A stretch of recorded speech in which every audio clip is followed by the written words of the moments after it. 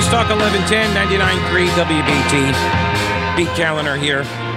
And we want to welcome back to the program Sean Spicer. He is the author of the new book, Radical Nation, Joe Biden and Kamala Harris's Dangerous Plan for America. He was also President Trump's first White House press secretary, and he is the host of Spicer and Company on Newsmax TV. Welcome back, Sean. How are you?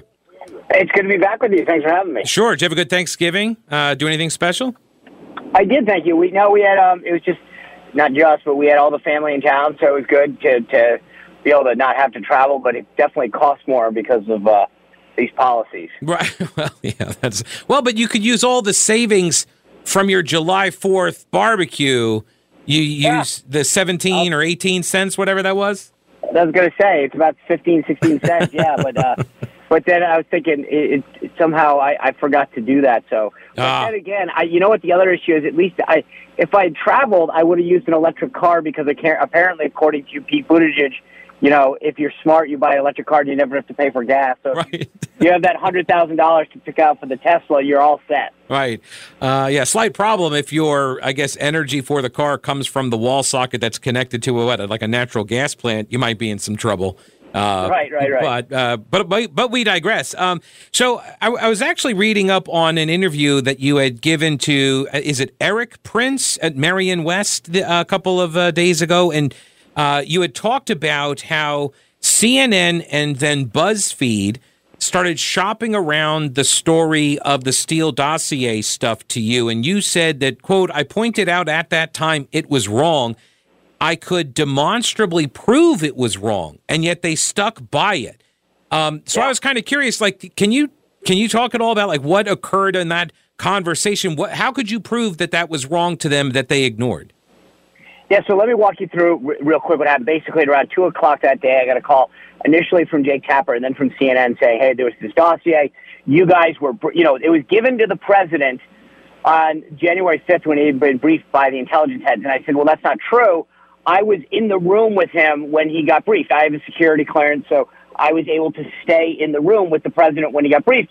It's not true. In fact, the dossier at the time was not ready, blah, blah, blah. And I walked him through it, and they said, well, that's just, we have our sources. And I was like, okay, well, I was literally in the room. This is what happened. Ironically, on that alone, Clapper and Comey have both backed up my version, okay, because it's not like even a close call. The dossier wasn't done at the time. So I say that because you have to understand that on the second point, which is, so now we're like, okay, so they're going with this story. And we called Mike Pompeo. He's the incoming CIA director. And we said, can you go to what they call a SCIF, which is a secure room where you can read classified information. He was on the Intel committee. He had been, so he had access, he had to go to this place. They brought the dossier to him. Then we went to a SCIF, myself and a couple other members of the Trump team that had security clearances.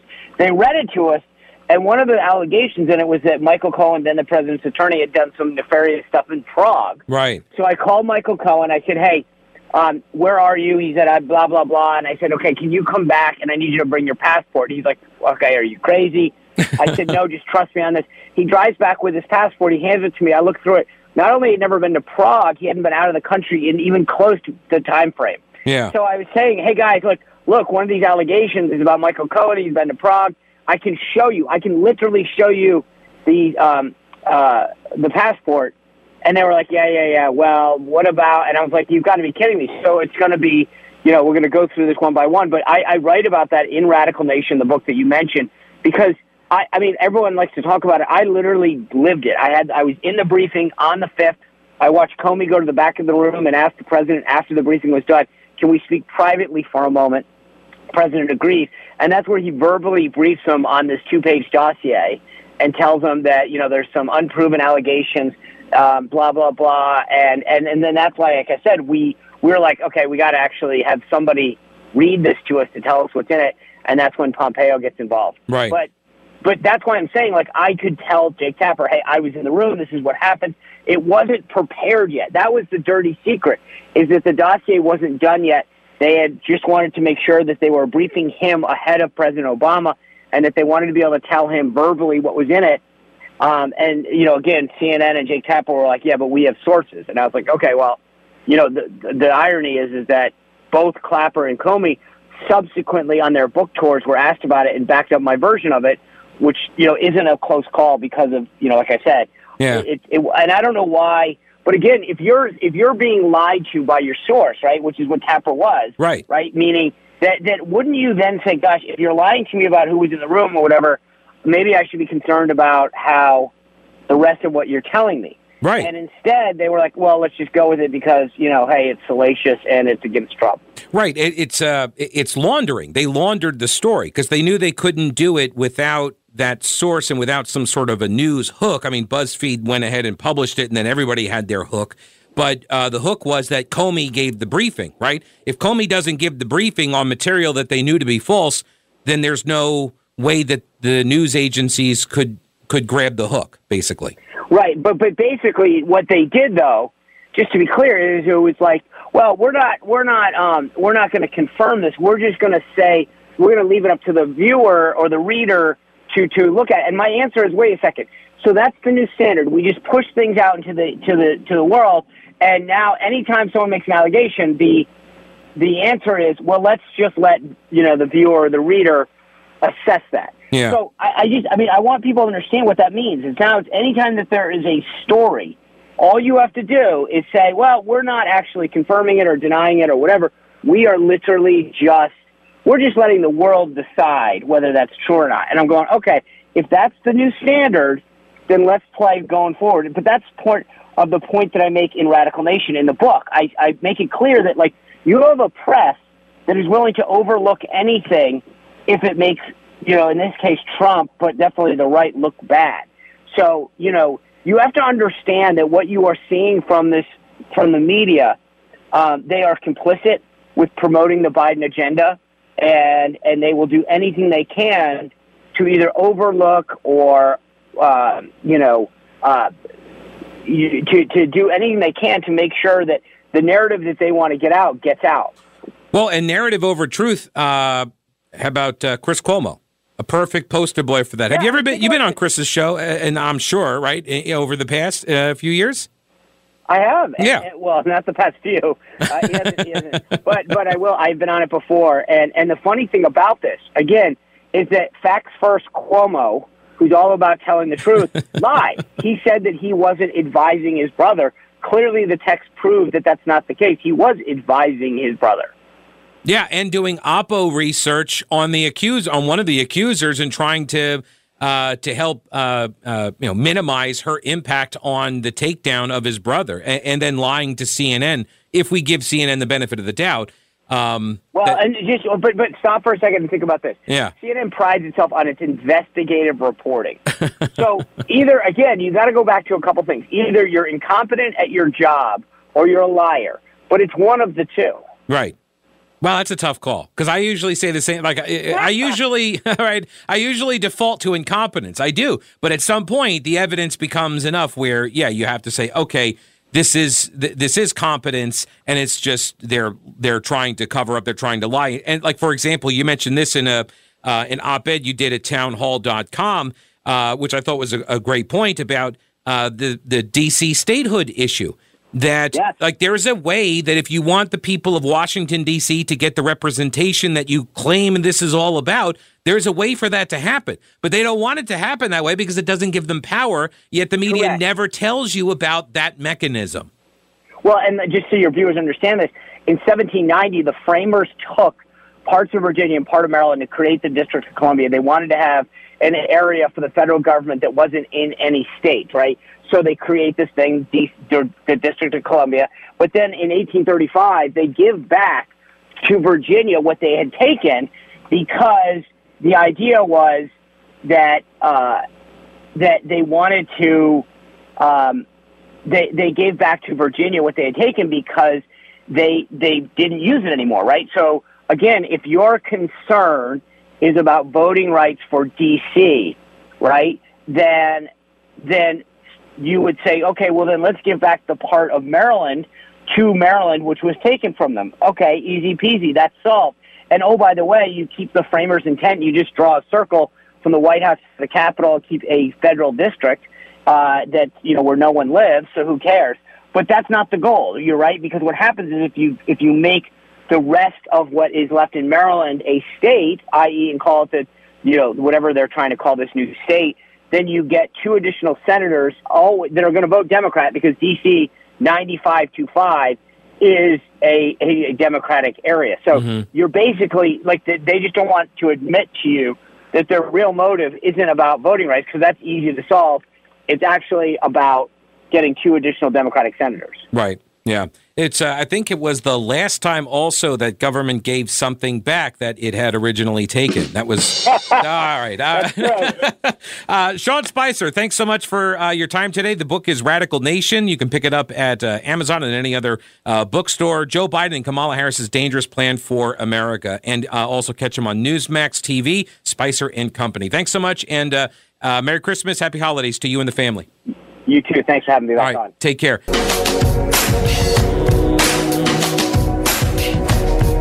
News Talk 1110 99.3 WBT 704-570-1110 1-800-WBT 1110.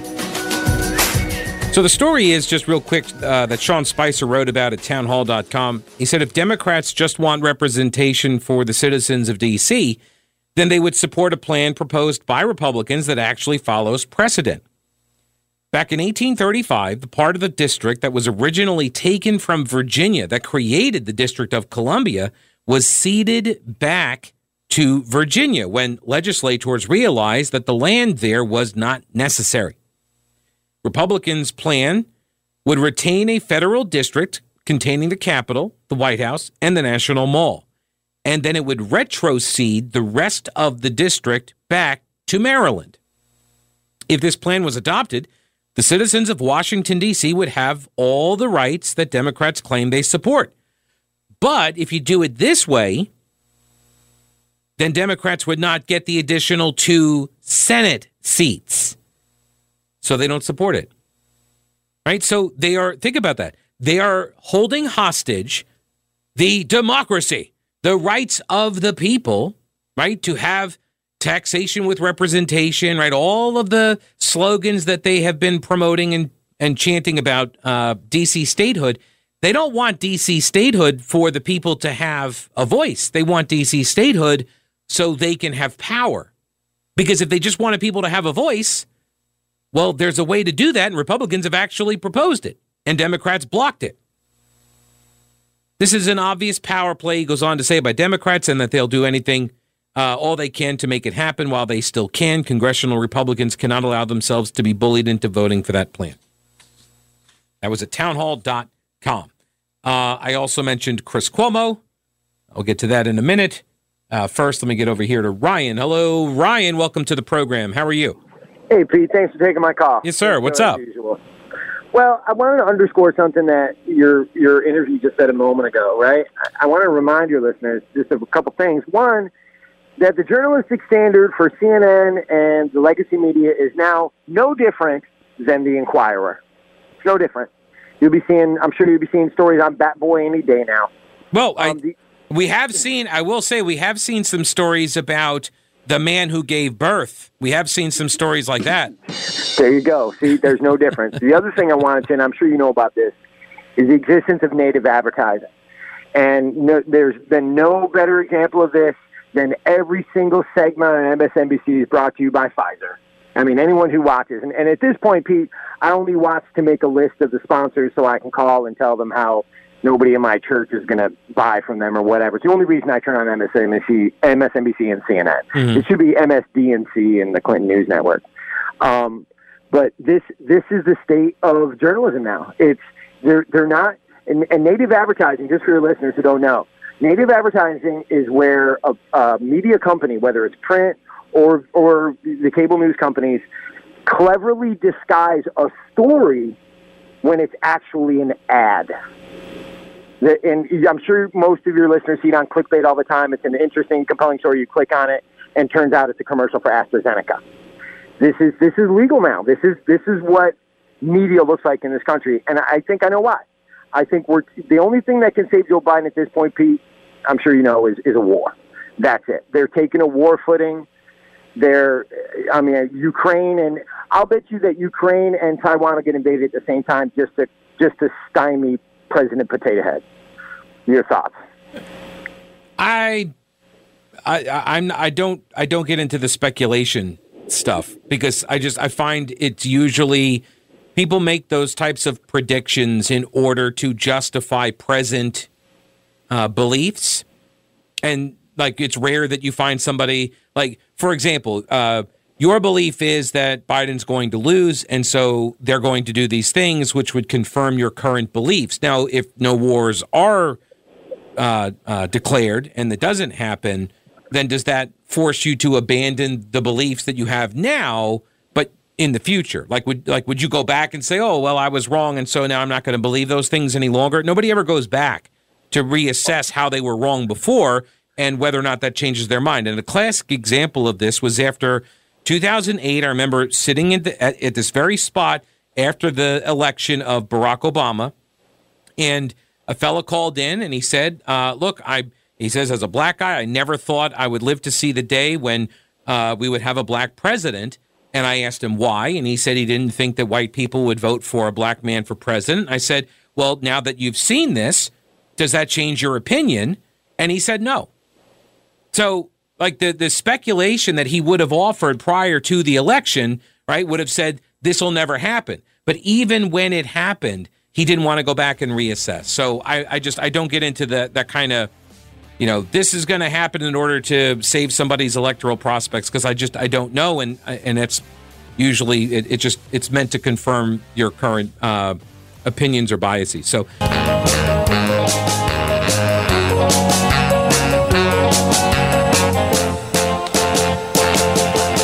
News Talk 1110 99.3 WBT. So CNN has suspended Chris Cuomo, and apparently he has a radio show on Sirius XM, which isn't really radio, is it? It's a satellite. Anyway, he said, it hurts to even say it.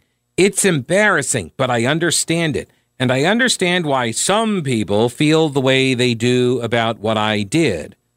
I've apologized in the past, and I mean it. It's the last thing I ever wanted to do was compromise any of my colleagues. I know they have a process that they think is important. I respect that process, so I'm not going to talk about this any more than that. Oh, isn't that convenient? He's not talking again. So it's one of the things Cuomo really does. He really does excel at not talking about the thing that everybody is talking about when it is in regards to him and his brother's scandalous activities. So CNN suspended him, Chris Cuomo, indefinitely following revelations that he used media contacts to help his brother, the former New York governor Andrew Cuomo, who was navigating allegations of sexual harassment. Those revelations came from documents that were published by the New York Attorney General's office on Monday as part of its investigation, headed up by Attorney General Letitia James, who was looking at all of these accusations against the former governor. And by the way, this all eventually drove him right out of office. So they did this document dump, and in the documents, they see all of these text messages, or media now sees, CNN now sees, these text messages from Chris Cuomo. CNN put out a statement that said, quote, "These documents point to a greater level of involvement in his brother's efforts than we previously knew. As a result, we have suspended Chris Cuomo indefinitely pending further evaluation." Gosh. I mean, joke's on Cuomo, right? I mean, if he had only performed a sex act on himself during a corporate video conference, he would not be in this kind of trouble. He would. All right. Seriously, you got Tubin? Tubin's back on the air. Look, if they let Tubin back on, I'm thinking Cuomo, he's got a pretty good shot, right? He's got to have a pretty good shot. Anderson Cooper is temporarily taking over the 9 p.m. time slot, and I know what you're thinking. Wait, CNN has a show on at 9 p.m.? It's true, it's Chris Cuomo's show. That's where he would bring his brother, the Love Gov, from New York. He'd put him on the air, and they would hold up giant Q-tips and talk about who mom loved best. That was the kind of coverage that they did until all of a sudden, wait a minute, I think Andrew Cuomo is killing people with these policies. And then it's like, well, we don't really want to talk about this stuff because it's too close. And then there was the sexual harassment, which actually, those are the allegations that took him down. It wasn't even the killing of the thousands of old people with the COVID policies. It wasn't even that took him down. It was the groping of the women. That's what forced him out of office. And when that came up, what happened? Chris Cuomo was like, I can't talk about it. And Cuomo initially said that, okay, well, I strategized. I talked with him. He's my brother, and I can no more disown my brother than Obama could disown his pastor of the church. No, I'm kidding. But that's basically, that was the defense. It was like, oh, this is family. We were talking as brothers. I apologize. This was back in May. The Washington Post revealed at that time that he had participated in strategy calls with his brother on how to navigate the allegations of harassment. Chris Cuomo again addressed the matter then after his brother resigned as governor. And the Attorney General of New York published the report on the allegations against Andrew by 11 different women. Now, Chris Cuomo went on the air and said, quote, I never attacked nor encouraged anyone to attack any woman who came forward. I never made calls to the press about my brother's situation. That's from National Review's Zachary Evans. Over at Reason.com, documents reveal that Chris Cuomo did actually actively use his journalistic access and connections to find out more information about the accusers and potentially to try to discredit them. He texted his brother's long-serving handler, Melissa DeRosa, about one of the accusers, and he said, quote, I have a lead on the wedding girl. Well, the wedding girl is Anna Ruch, who accused Andrew Cuomo, governor, of making a pass at her. And Chris's lead was a possible means of casting aspersions on her accusation. Chris Cuomo told the Attorney General's fact finders that he had learned of a source who may tell him that Anna Ruch had ulterior motives, despite claiming during his interview with the Attorney General's office that, quote, I would never do oppo research on anybody alleging anything like this. He actually clearly engaged in a form of opposition research to do just that. He wasn't just passively listening to his brother's side of the story and giving words of encouragement. No. He took part in the strategizing and the response. Back to the National Review piece.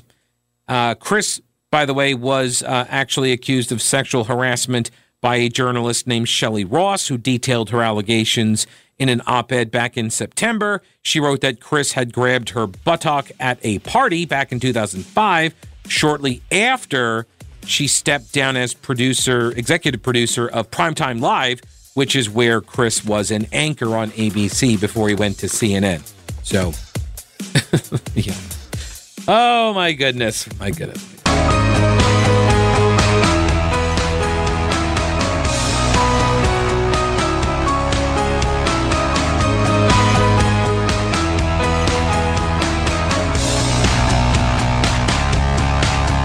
News Talk 1110 99.3 WBT. So, Twitter's got a brand new CEO. Yay.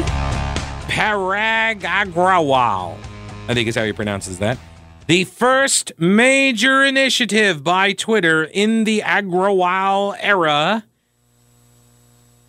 No, it's not an edit button. Don't get crazy. That's never coming. No, never going to happen. No. It's to make free speech freer. Just kidding. It's not that either. No. It's going to give Twitter's apparatchiks and activists even more power and less clarity on what's going to bring the ban hammer down. Awesome. That's exactly what we've been asking for. Ed Morrissey at hotair.com. He writes, Twitter safety makes it clear in a statement this morning that the aim is not just to protect private individuals. It is to keep people from identifying activists and dissidents. Yeah. Don't you dare be doxing the Antifa people. as well as other people on the basis of pictures taken from actual public demonstrations. This is one of the things that I guess I maybe I just take for granted because of the background that I have. You know, one of the things when you go to journalism school, I went to Winthrop University, graduated out of their mass comm broadcast department, and one of the things that or several of the things, I guess, or many of the things that you learn about the laws surrounding what you can and cannot do in media. What's a public place, what's not, for example. And if I'm walking down the street, I'm in a public space. If you take a picture of me at a public gathering in a public space, even like sometimes if I'm standing on a sidewalk and I can see into your house, like people have been convicted of sex crimes for having a window open and being viewable from the street, from a public space. So, like, I understand sort of how these laws work, that you're not allowed to do certain things and you are allowed to do other things and where you are. But if you are out in public, you're allowed to be recorded. And what Twitter is now saying is you can't use those videos on our platform. You can't post those videos. If you and I are both out at a demonstration and you start getting a little bit rowdy and you start bashing skulls and breaking windows, and I film you, sorry, I just said the F word, not that one, film, right? I record you. Twitter says I can't put that up because you are a private individual and I don't have your permission. Now, if I'm a corporate legacy media outlet, then I can, apparently. See, some animals are more equal than others, right? There are growing concerns about the misuse of media and information that is not available elsewhere online as a tool to harass, intimidate, and reveal the identities of individuals. Sharing personal media, such as images or videos, can potentially violate a person's privacy and may lead to emotional or physical harm. So emotional harm is the standard we're going with now? So all I need to do is claim emotional harm? Well, no, I can't because I'm a public person. But a private person who goes and, beats up a bunch of people at a demonstration can't be doxxed? A private person who engages in looting and rioting, you can't put their picture up for identification. No. They may suffer emotional harm for that. Twitter says the misuse of private media can affect everyone, but can have a disproportionate effect on women, activists, dissidents, and members of minority communities. So this is wokeism. We got the layer of wokeism as well, just piled right on top. They say when we receive a report that a tweet contains unauthorized private media, we will now take action in line with our range of enforcement options. So Ed Morrissey writes, well, is this a response to the doxing of J.K. Rowling? Or the counter-complaint by Rowling's doxers of having been fed the same sauce as the gander? You know what that was about, right? She had the temerity to suggest that women are women and trans women are not women.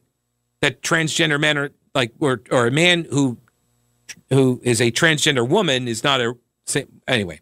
So she said that, and that got her in all sorts of trouble. How dare she identify only two sexes, two genders? Because we all know gender and sex is not the same thing, except if we need it to be the same thing in order to extrapolate out some new rights under law. But otherwise, it's not the same thing. Right. So she said that men and women are different. And because she's a feminist. This is a bit of a problem. Sometimes the feminists find themselves on the outs with the transgender community. So she got doxxed for that, which means people publish personal information about, your address, your phone number, that sort of stuff. So people can then target you for harassment. That's the reason why people do that. So then some of the people that did that to her, they got doxxed. And oh my gosh, they were so very upset. How dare you do to me what I did to you? Right? These issues are already covered, though, in Twitter safety rules. You're not allowed to do this. Okay?